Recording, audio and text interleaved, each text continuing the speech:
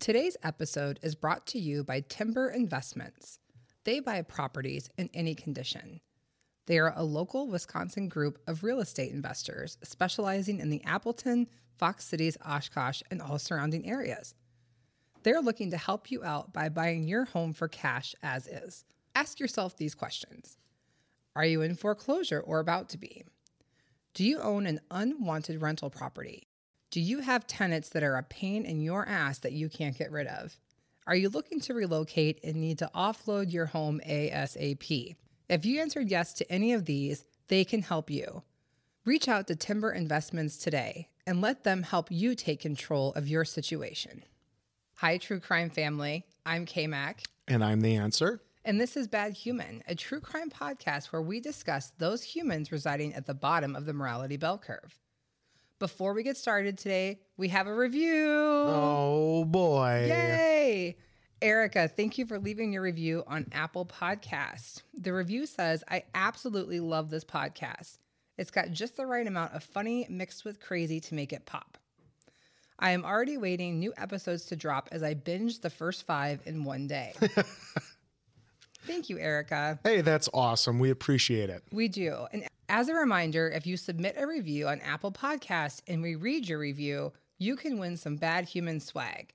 So, Erica, if you're listening, reach out to our email, link in bio, and we'll confirm how to get your very own Bad Human hoodie into your true crime-loving mitts. Boom. Who doesn't love a free hoodie, everybody?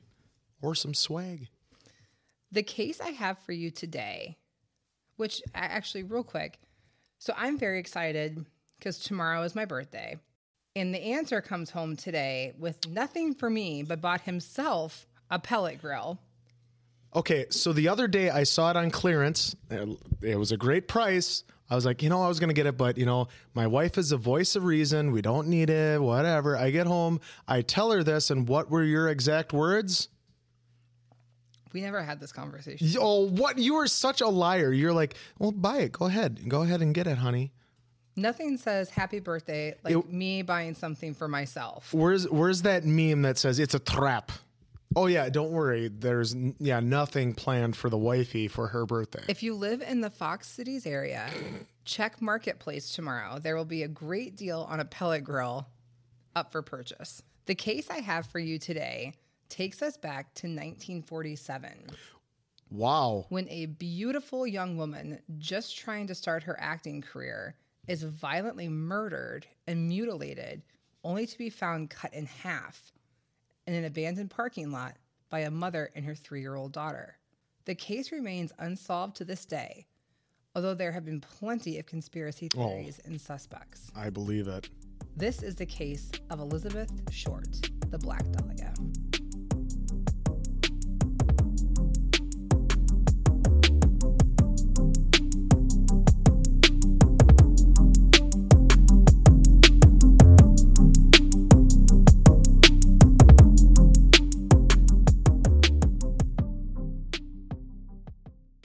Before we begin, every trigger warning. The end. Oh my God, every trigger warning. Just assume that this shit's going to get shady. I was researching this and had to turn the lights on and remind myself that I'm in a safe space because this is a really creepy case and it's very...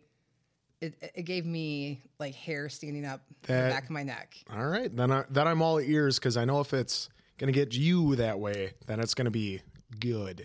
It is. Not good, but you know what I mean. Yeah. It's going to be very... This is intense. Attention getting, yes. At around 10 a.m. on January 15th, 1947, Betty Bersinger was pushing her 3-year-old daughter in a stroller through the Lement Park section, I think I said that right, of South LA on their way to pick up her husband's shoes that were being fixed. What a good wife. Oh my God, that's just funny. Back in the day, getting your shoes fixed. Well, people still get heels fixed on their shoes. Well, yeah, but you don't hear about that as much. You've worn the same shoes for 10 years. So you don't, you're... I wish I could. I wish I could hang on to a pair for 10 years. Fixed. On this walk, something caught her eye amid the weedy vacant lots. Your fashion, you wear the same. Stop it! You wear the same Foo Fighter T-shirt everywhere. People probably think that we don't have any money. The one that you got me. Well, People are like, why the hell are you giving away those hoodies? Sounds like homeboy needs some new clothing. If you look good in something, you wear it. Am I right? Okay. Nobody's answering. Well, even the dog just walked upstairs. No. What she first thought was a mannequin, given how it was posed with the upper and lower body completely detached. Okay. I made the mistake of Googling images of this case because I was looking for photos of the victim, of Elizabeth. There are some very graphic photos. And when we get to the actual crime and what was done to her, you're gonna have a hard time sleeping tonight. Great. What Betty first thought was a mannequin, she quickly learned was a human corpse who would later be identified as Elizabeth Short. This murder is still one of Hollywood's most brutal and notoriously unsolved cases to this day. Wow. The problem with these cases, too, these cold cases that are so old, is you have literally people dying that were a part of it. You lose a lot of facts. You think like anybody that data. knows really, really good information has since. It's also sad when families pass away without closure. Yep. I think that's terrible. That's probably the worst part, actually. Elizabeth Short was born July 29th, 1924 in Hyde Park, Massachusetts. Oh, so she was young. She was 22 when she died. Yeah. She was the daughter of Phoebe and Cleo Short. Although her legal name was Elizabeth Short, many called her Betty. And as she grew up, she preferred to be called Beth. So for the rest of this case, we'll refer to her as Beth, as she preferred to be called. In 1929, her father disappeared. Many believed he had committed suicide since his empty car was found near a bridge. This was also during one of the worst stock market crashes. Oh, yeah. People thought maybe that had something to do with him committing suicide. Little did he know that 2022 would be a fucking train wreck also in the stock market. Everyone will get through this together. Just don't check your 401k right now. Hopefully you're not retiring in the next year. Many years later, he sent a letter to his wife apologizing for abandoning the family. Phoebe said, go fuck yourself. You're not allowed to come home anyhow. Like a letter. Yeah. I guess it is like 1920s? Yeah, it's not like he sent an email. Yeah. You can't really send someone. He's sending him the Morse code. Go on Instacart and send her some cheese and a bottle of wine. Sorry. I paid the milkman extra to give you a second jug of milk. Beth grew up to become a beautiful teenager. She's gorgeous. I'll show you pictures and we'll also post some on our Instagram page. She looked way older than her age. She was very sophisticated. She also really loved to go to movies with her mother, which would catapult her dream of becoming an actress. Okay. Apologies for being a mouth breather today. I have a head cold and it's not COVID, but I'm having a hard time catching my breath, so I know I sound like a mouth breather. No apologies. At age 19, Beth decided to move to Vallejo, California to live with her dad. He had made a deal with her that if she would help around the house with the cleaning, the cooking, all the things women are supposed to do, #feminism, that she could come live with him. It was the 40s. Doesn't matter. He even gave her about $800 to help her with the move, which I looked it up and that's like 10 grand now. Oh, sign me up. Cleo was doing okay with that cash money. This little arrangement did not last very long, however. About 3 weeks after she rolled up, her dad was like, you got to go because you're lazy and you stay out and party all the time. Well, she was 19. There wasn't a lot of baking and cleaning. It's called being a teenager, Cleo. She's 19 years old. What do you expect? Given that she was already in Northern California, so Vallejo is in NorCal, closer to San Francisco in that area. Okay. She figured why not truck it down to SoCal and see if she could make it at an acting career. Okay. Well, she had 10 grand to her name from her. Did she get cash in hand right away? The $800? I don't know. I mean, he didn't Venmo her because that didn't exist then. I don't know. Because I was going to say, if she got the money right away and then was lazy, he should have waited a little bit. Maybe he gave her like a bond. I have no idea. Oh, bond. Still be worth something I don't today. know. Remember, bonds don't lose value. Beth landed near Santa Barbara, and it was here she got into a little trouble with the law. She got an underage drinking ticket and was arrested and fingerprinted, and police instructed her to return back home to Boston. Oh. While being out in California, at one point she had gone back for a visit to Boston to see her family. She was determined, though, that she wanted to make it in Hollywood. She stayed home for a few days and hightailed it back out. Yeah, flew back west or drove or however, took a horse. I don't know. Train. a Model T. It has not been determined if her nickname, the Black Dahlia, was given to her before or after her death. Some say that her pale white skin, she wore black all the time, a lot of lacy clothing, maybe that led to the moniker. Others believe that it was applied by journalists to sensationalize the crime. Oh, so because we all love a good nickname to a crime, right? Like the Zodiac Killer. Oh yeah, that's right. I guess even Jack back then. the Ripper. Even BTK, the Hillside Strangler. She could go on, folks, for hours. I could. Nicknames. Just the usual suspects. Just our wedding guest list. Beth was staying. No one came. Beth had been visiting San Diego and met a gentleman named Red Manley. Red was his nickname. They drove back from San Diego together, and she was staying at the Biltmore Hotel in LA. She had started to think about moving back to Massachusetts, because when she got that ticket, the law had told her. Oh, okay. She had to. Also, I think she was kind of in limbo about, am I going to make it here? Do I go? So on the fence about what to do. So she was staying at the Biltmore Hotel. Red dropped her off, and they waited in the lobby. Friends were supposed to come to meet her. They never showed up. So around 6:30, he finally decided that he had to go. He also was married. Maybe it was time to go home to your family. I don't know. He also claimed that he could help her with her career, the whole casting couch situation. Oh, yeah. Red was just trying to get laid. Well, with a name like Red Manley, it shouldn't be hard. It's like a stripper. Well, he could have been, but I'm just star. saying that type of name, Finally, around 6:30, he departed and left her there. She walked him out of the hotel onto the street. This was January 9th, 1947, and she would never be seen again. Oh. The next time anybody sees her is January 15th, when her body was found by Betty Bersinger. So how long was that? She was MIA for about a week. Oh, okay. The last known sighting of her was January 9th, and then she'd been off the grid a bit. They tried to do research at the time to her last couple days, her last steps. There wasn't a lot found that week between the 9th and then the 15th when her body is found. We're going to get into the graphic nature of the crime now. So again, trigger alerts, just everything, except for animal cruelty, I guess. But this would bother you even if either way. Yeah. Betty Bersinger, who found the body, would later say in an interview, "I glanced to my right and saw this very dead white body. My goodness, it was so white, it didn't look quite like anything more than perhaps an artificial model. It was so white and separated in the middle. I noticed that dark and white and this white form." The victim had been sliced in two at the waist and completely drained of blood. Oh. Completely. There were drops of blood at this scene, and her body had no blood in it, which clearly lends itself to this was not the crime scene. This was the drop site. No, definitely not. We'll get to that later, too. I could see how she could confuse that then with a man. Oh, my God. The pictures, and the photos, like, the waist down is like in one spot, and then the waist up is like 2 or 3 inches over. And her hands were positioned above her head. And just like how and her you would legs transport. were kind of like spread eagle. And just like how you would transport a mannequin. So I get it, why she would think. And again, there's no blood. Like this body was drained of blood. Some of her organs, again, such her intestines, had been removed and placed neatly under her buttocks.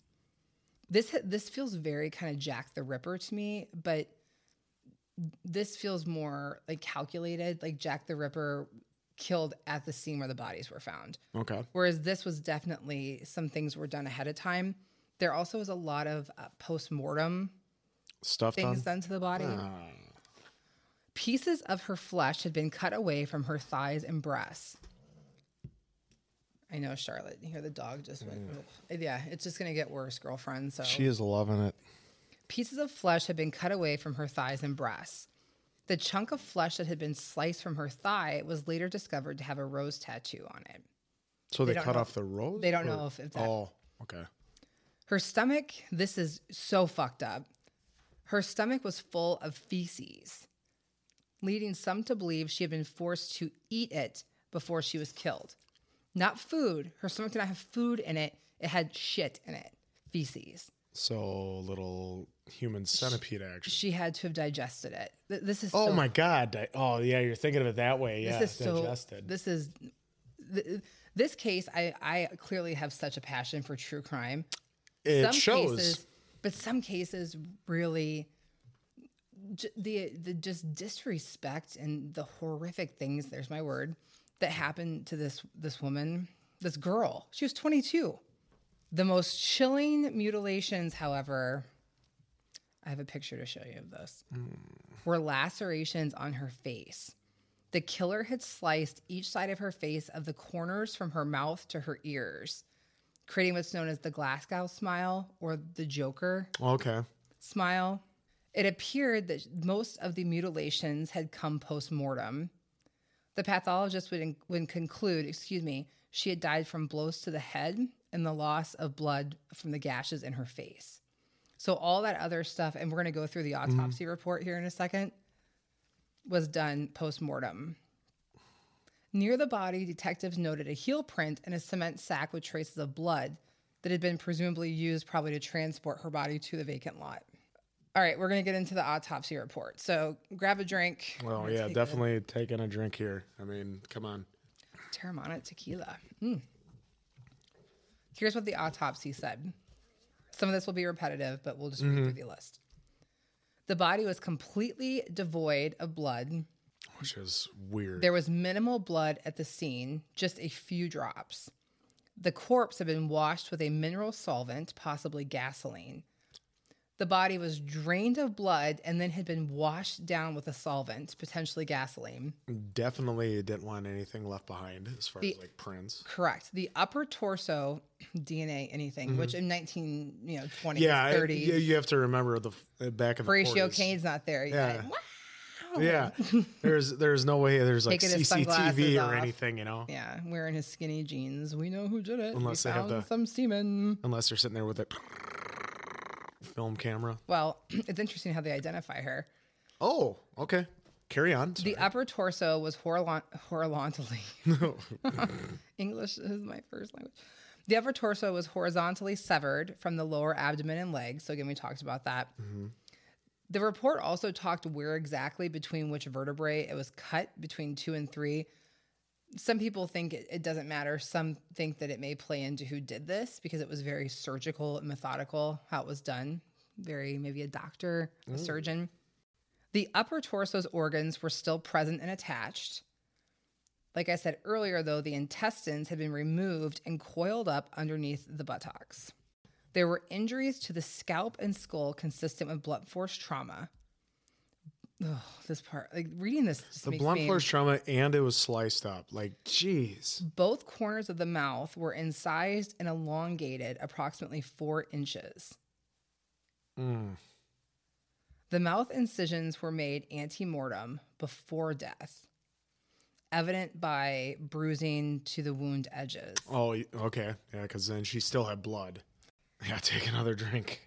Numerous post-mortem cuts were made in a random order around her torso, pelvis, and legs, evident by the lack of the bruising. That's how they could tell, instinctually what was post versus ante-mortem, sorry. There were ante-mortem, so again, pre-death, ligature marks around the wrist, ankles, and neck, indicating she had been bound or restrained before death. There was no semen or foreign trace evidence indicating a sexual assault.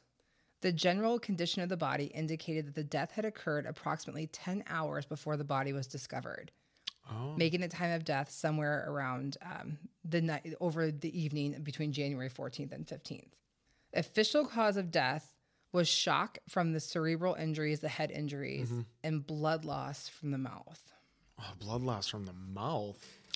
I'm going to show you a picture of, this is her before, and we'll post this. Oh, okay. Oh, she is beautiful. That's how she was found. God. It's horrifying. Right? It's hard to look at. I'm done looking at it. The ensuing investigation was led by the LA Police Department. The FBI was asked to help, and it quickly identified the body. So again, up to this point, they don't know who this is. We do, but they don't know. It took only 56 minutes for them to identify her. They used a primitive fax machine called using sound photo, a primitive fax machine, and they sent some blurry fingerprints, and they were able to identify who she was.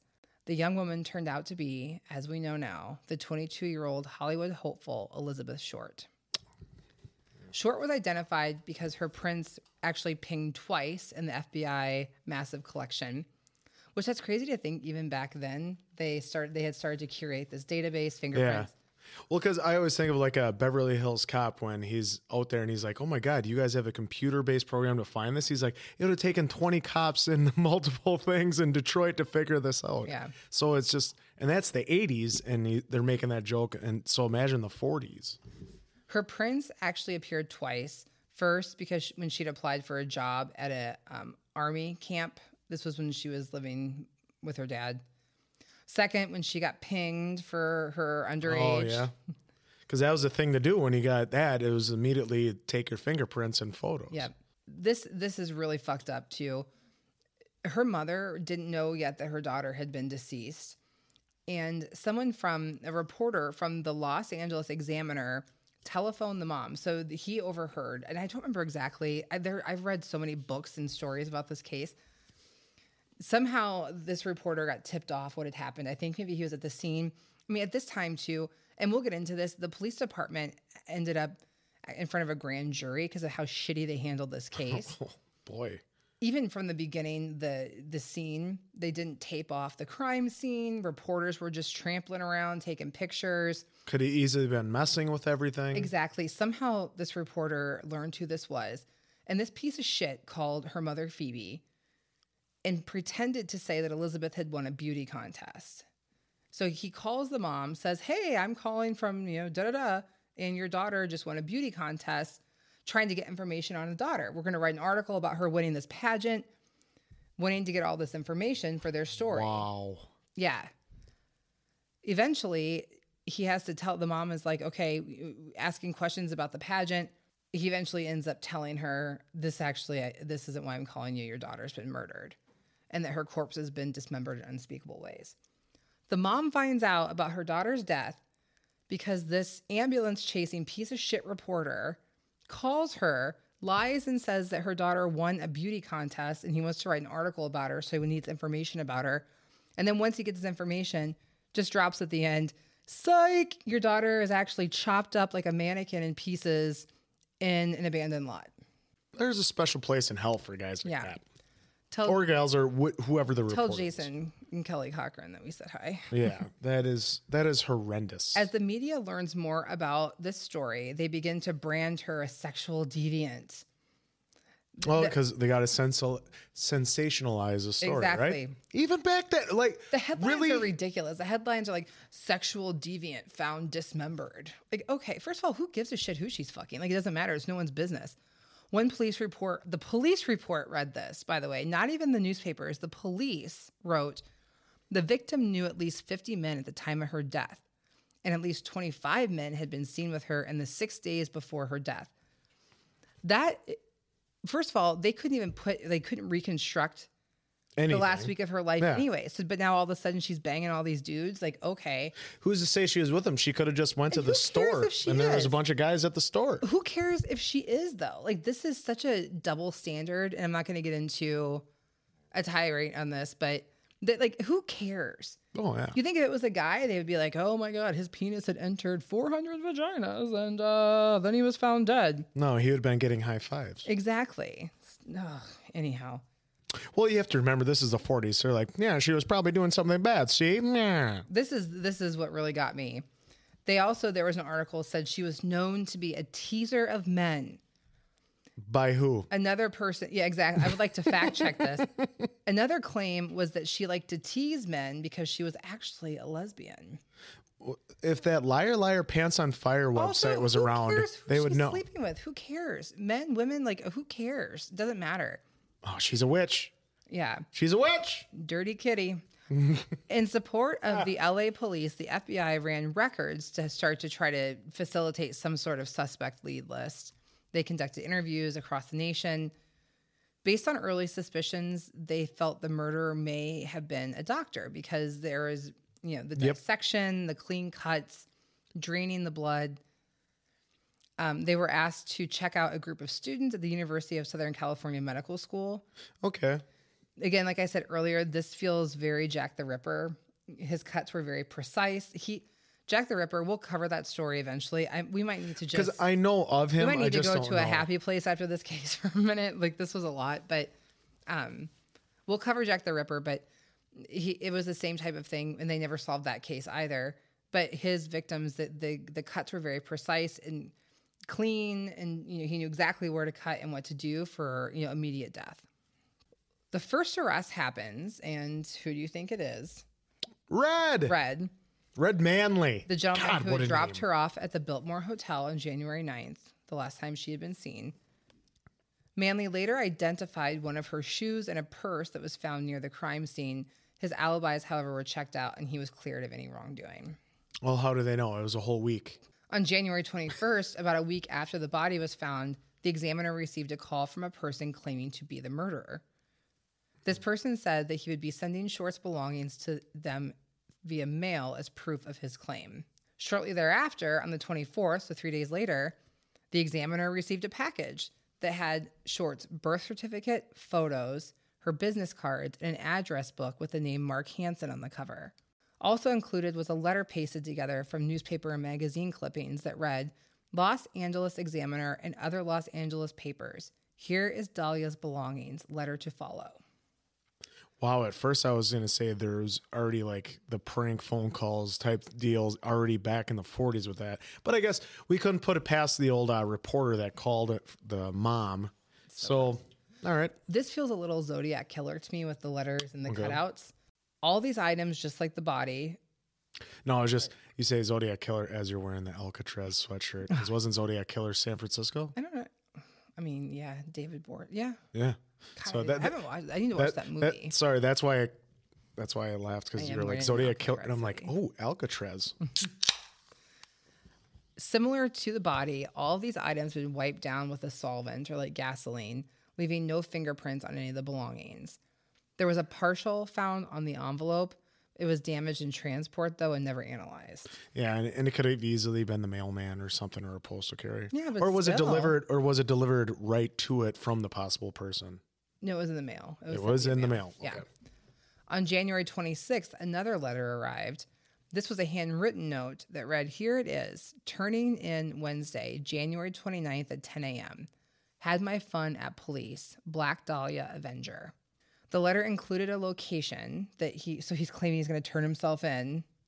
Okay, doubt it. Police waited at the place and he never showed. Oh, he got cold feet. Afterward, he sends another note that was made of the letter cut out again. This was in his handwriting. And he said, have changed my mind. You would not give me a square deal. Dahlia killing was justified. Changed my mind, of course. Again, everything that was sent was wiped down clean with what appeared to be gasoline. They could not lift any fingerprints. This is someone who is clearly an intelligent person. Like if I was profiling, which is my dream job to be an FBI profiler. Yep. This person is clearly intelligent. They're detailed. They're process oriented.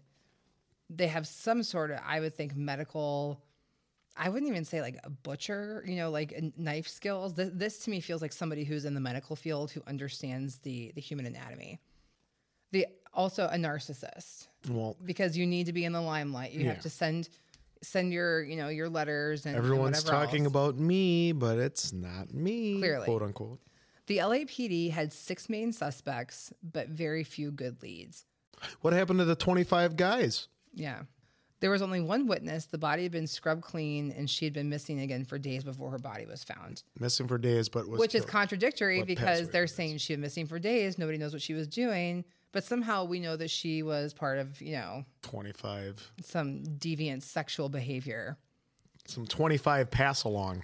The investigation is already cloudy and people are giving bad leads. There's no leads. It's kind of a dumpster fire. The city councilman, Lloyd Davis, offered a $10,000 reward, which today would be over $100,000 in our currency. Wow. So what does that bring out? Every time we do Oh my this, God. Anybody and everybody that thinks they know something but knows absolutely nothing. law enforcement ended up with more than 150 potential suspects and more than 500 confessions. Confessions? It was such a problem that no one was ever charged with the murder. And there were actually some arrests in the case for obstruction of justice by false confessions. Oh, yeah. But why would they confess? Why would someone confess? There's a whole history on this. Sometimes it's under duress, like if you watch interrogation videos. Yeah, okay, I get that. Also, it's just people are narcissistic. They need to be important, insert themselves into an investigation. There's a whole science behind it. It's interesting. I don't know. I don't get it. Hey, I love me some me, but I am not going to go confess to a murder I did not do. Now, I will confess to buying a pellet grill. Well, if you do, don't confess on a Friday because you'll be in jail all weekend and I'm not coming to get you. I'd like to have a few days to myself with the dog. Sounds good. Where's the answer? You? Oh, he's on vacation. Yeah, you even keep doing the quotes as you say vacation. He should be back Monday around 10:30 or 11 after his arraignment. K-Mac, why do you keep making quotes when you say vacation? Don't worry about it. As I mentioned earlier, the LAPD did not handle this case glowingly. Understatement. And they were sent to a grand jury. At the time of the murder, the police department was struggle bussing. We were coming out of World War II, so the entire just society in general reacclimated. There's a lot going on, not to mention the Zoot Suit riots. Throwback mode. It happened. There was a lot of inconsistency from the police department to solve any crimes. This is a whole separate story. We won't get into it. But at this time, there was also what's called the Los Angeles horror murders that were all women who had been grotesquely killed. Oh. And of course, they're like, oh, well, they're sex workers, so whatever. You know what? I don't care what your job is. Yeah, it doesn't matter if you're in a... You got to stop it. All crimes deserve to be solved. They went to the grand jury and basically they just said, hey, listen, we're like super overwhelmed. I don't know what to tell you. It's a classic case of having too much work and not enough people. Yeah, granted, that did not fly, and there were some major changes in the structure and personnel within the police department. Should be. Let's get into some theories. And I would love to get your thoughts on these, because I already know all these theories. I can also just edit out anything you say that I don't care about or no one else gives a shit about. Theory number 1. As time went on and the case got cold, many people assumed that the Black Dahlia murder was a date gone wrong, or that Short had run into a sinister stranger late at night while walking alone. Well, so theory 1 is it's a bad date, or she literally was just wrong place, wrong time, walking alone at night. That's an easy theory to put out there. That's kind of a phone-in theory. Yeah, that is. It's a mundane, because, I mean, not to say it doesn't happen a lot. My theory is that she was murdered. Oh my fucking God! I don't know if your theory will hold tight. Theory number 1 that matters. George, I think it's Hodel is how you say it. Hodel. Like I'm in the spelling bee. Hodel. Hodel. Can you use it in a sentence? Shortly after his father's death in 1999, now retired LAPD detective Steve Hodel, again, sorry if I'm saying that wrong, was going through his dad's belongings when he noticed 2 photos of a woman who bore a striking resemblance to Elizabeth Short. After discovering these haunting images, he began using the skills he had acquired as a policeman and investigator to start to investigate his own dead father. He went through newspaper archives, witness interviews from the cases. He even filed a Freedom of Information Act to obtain FBI files on the Black Dahlia murder. Wow. Steve had a handwriting expert compare samples of his dad's writing to the writing of the ones that were sent to the press. Oh, boy. The analysis found a strong possibility that his father's handwriting matched, but the results were inconclusive. You have to take into account what sample of handwriting did he have of his dad? Like, at what age? Because maybe, like, when he was younger, his handwriting could have been a certain way. Like, your handwriting, your handwriting used to be nice and neat. Now it's getting a little messy. Now I write like I think I'm a doctor, but I don't get paid. Well, that's how I've been my whole life. But no, I think there's a good theory in that why it could be inconclusive is because maybe he wrote a certain way and then it just, as he got older, a little sloppier. I don't know. That's my theory. Just because I said that you should give your feed doesn't mean you have to like talk. No, that means I have to give my feedback. On the grislier side, the Black Dahlia crime scene photos showed that Short's body, that Beth's body, keep going between her last name, Beth. I like the Beth as a Elizabeth name. Again, I like that. Not everything needs Yes, it does. They found that Beth's body had been cut in a manner that was consistent, and I'm going to butcher this, with the hemicorporectomy. Looks like hemicorporectomy. If you just say it really fast and just with confidence, then people think you know what you're talking about. No, I think that would be it. This is a medical procedure that slices the body beneath the lumbar spine. His dad had been a doctor who attended medical school when this procedure was being taught in the 1930s. Okay. Additionally, he searched his father's archives at UCLA, finding a full folder of receipts for contracting work on his childhood home, including a receipt dated a few days before the murder for a large bag of concrete, the same size and brand as the concrete bag found near Beth's body. So where does the concrete come into play with Remember the body? bag? So they found the bag next they found to the her bags, body, which they thought they had used to transport it. So his theory is that his dad bought this big bag of concrete, dumped the concrete out, and used that bag to carry her body to that's what it was. the location of where she was found. Because I didn't remember you saying anything about concrete with her. No, thank you for the clarification. Good point. It was the bag, not the concrete itself. By the time he began this investigation, many of the police officers who originally worked on the case had already passed away. Yeah. However, he carefully reconstructed the conversations the officers had on the case. He compiled all this into a book called Black Dahlia Avenger, The True Story. I read most of it. I think he does a pretty good job. His research is solid. There's good details. I also find it, though, pretty controversial in the fact that he's making some pretty giant leaps.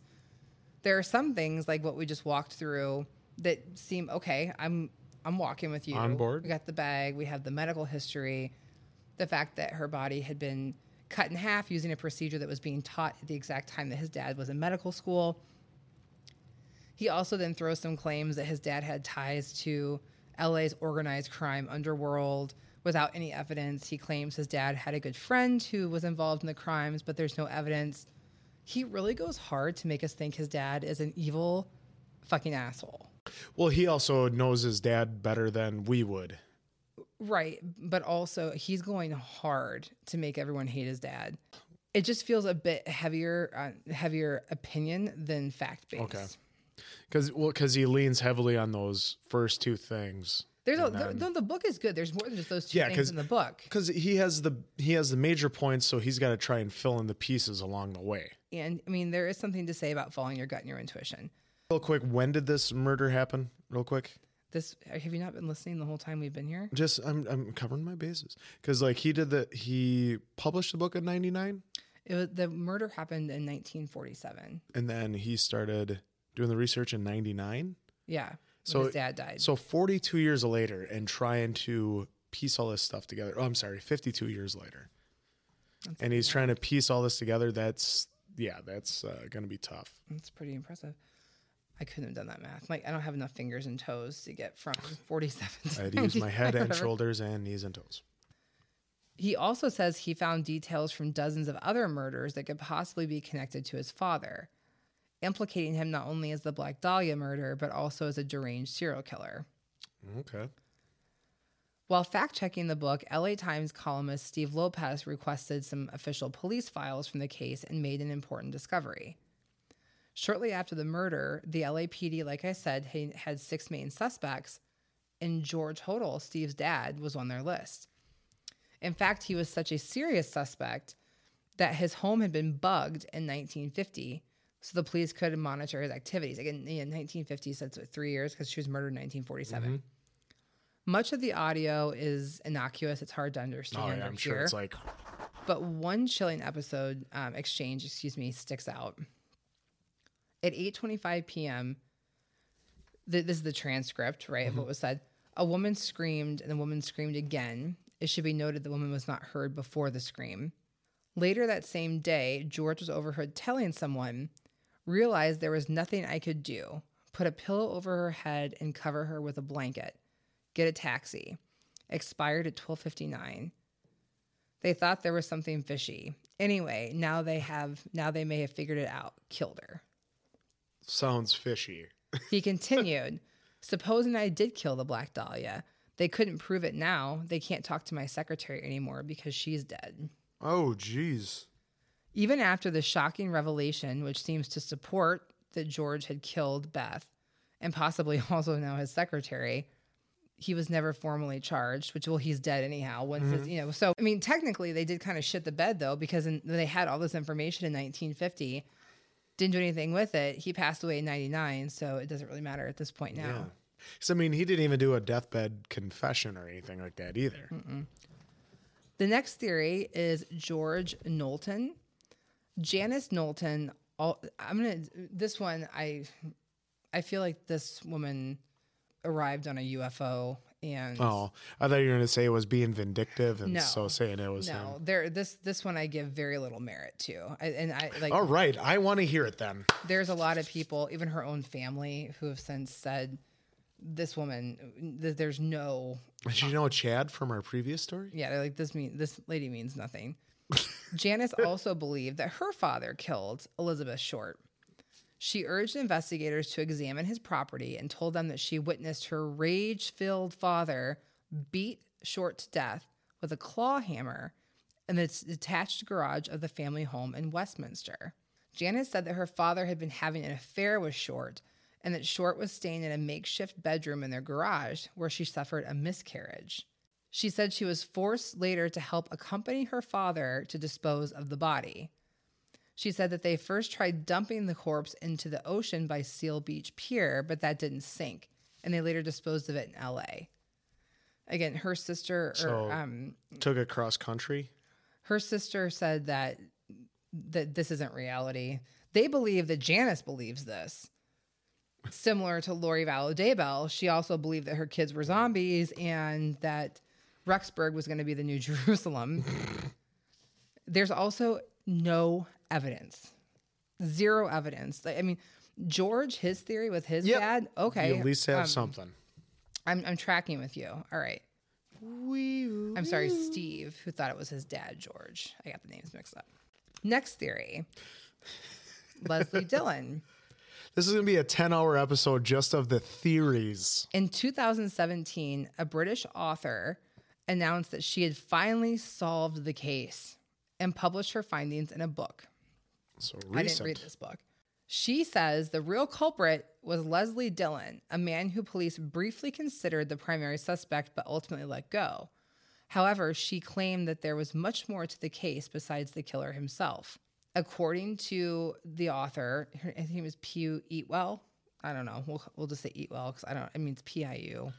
What a nice name, Eatwell. I'm sorry, I'm butchering these names. I feel like a jerk. Hey, don't.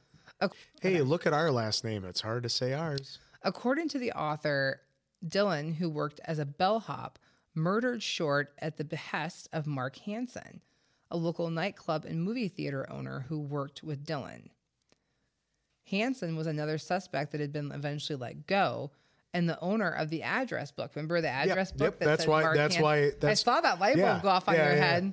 My eyebrows went up because I'm so proud you do listen. And super sleuth. I love it. He later claimed that he had given that book to Short as a gift, and that's why his name was on it.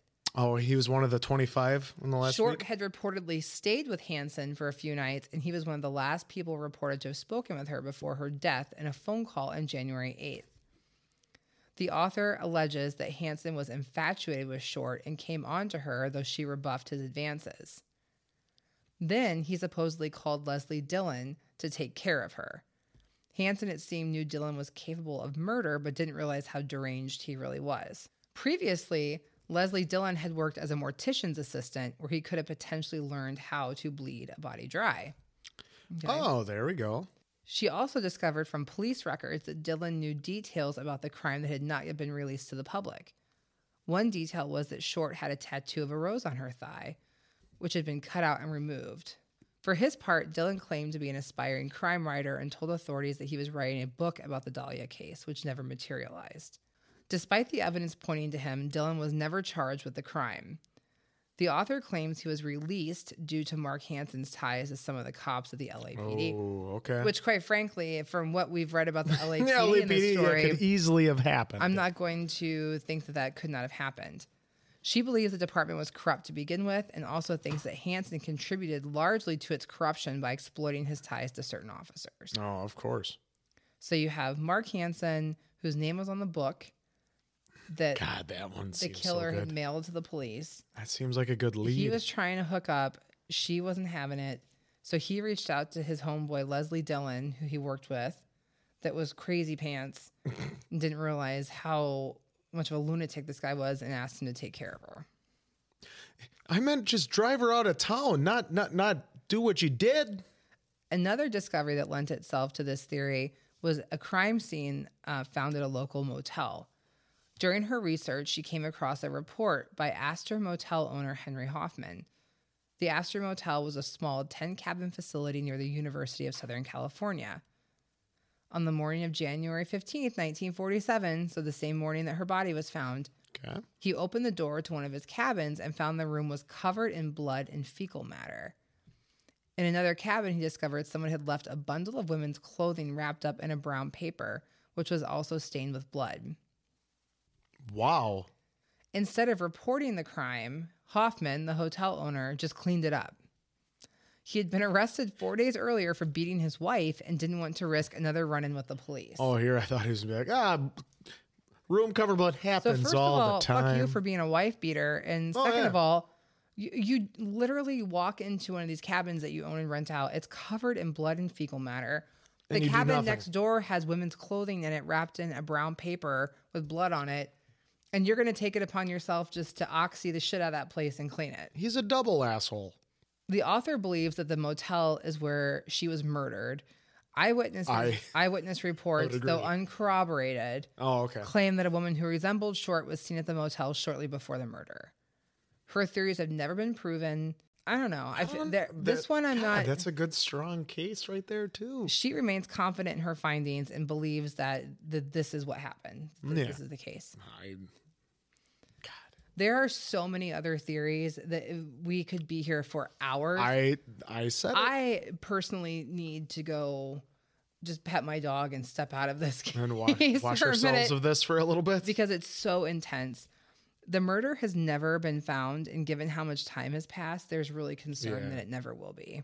One of the worst, like we've had cases where obviously in the recent memory, like you can do the cell phone pings, you can do CCTV and all that stuff. We have all those ways of finding things out. Like we had the missing trio that was in the 70s, and we have nothing, to go on it, and that's still unsolved. So imagine 47. Yeah, that's going to be tough. I'm torn between the George Hodel, the first theory, the son who thinks his dad did it. The second theory, the woman who has absolutely no proof. Pass. I'm actually embarrassed we gave that time, to be quite frank. The Leslie Dillon theory, where Mark Hansen had Dillon murder her, that one, there's some things there that I almost want to say put those two theories together. Each of them have things. You're right. That's good. It's almost like if you could just Frankenstein both of them together. Because you have the bits and pieces of both that would really work well. But that guy's also an asshole for not, hey, room full of blood. Nothing to see here. Yeah, you know what? Also, eat shit to all of the journalists who made her out to be this. Oh, yeah, they're assholes. Who cares if she is sleeping around? Good for her. It's your body. Do what you want with it. And two, don't just disrespect someone who's just died. Also, who can go fuck themselves too is the reporter who called the mom and lied. Right. You all remind me of the person who didn't put their cart back that I'm still pissed about. There's a place for you all. She talked about it again last night. There's a special place for you all. After all these years, I still get about one call a week, says LAPD Detective Mitzi Roberts, who's been in charge of the case for about a decade now. Some are from people who've done a ton of research and have a theory. I get a lot of calls from people with repressed memories who tell me the killer was their dad or their uncle or their neighbor and so on. Then, and this is a direct quote, Then there are the real nut jobs who claim to have solved the case based on an astrological number or pyramids. They talk to Whoopi Goldberg from Ghost? Or? The legend grows. So that, my true crime family, is the case of Elizabeth Short, the Black Dahlia. The Black Dahlia. Wow. Still unsolved to this day. Again, there are hundreds of theories. The two that we just talked through, I feel those are the most researched and shared, and I think have most merit. Also, let this be a PSA to all the parents out there. Don't piss your kids off because they could decide to frame you or say that you are a serial killer. Also, journalists, have a heart. How about that? Have a little integrity, and there are a lot of journalists that do, but I know there are. Sad. It's the few assholes that ruin it for everyone. Before we sign off, again, we just want to circle back and pay our honor and our respect to the memory of Elizabeth Short, Beth, Betty. I love Beth. To her family, a lot of obviously her parents and some of her family are deceased, but just want to make sure that we end bringing her name back to the forefront. She was beautiful. Had a lot of life left to live, only 22, very young, and did not deserve what happened. We should have been seeing her on pictures and motion pictures. So with that... All right, edit that out if you want. I probably will. Yeah, that's good. I'll probably edit out most of what you say. Thanks, Beth. That's our case for today. Thank you so much for joining.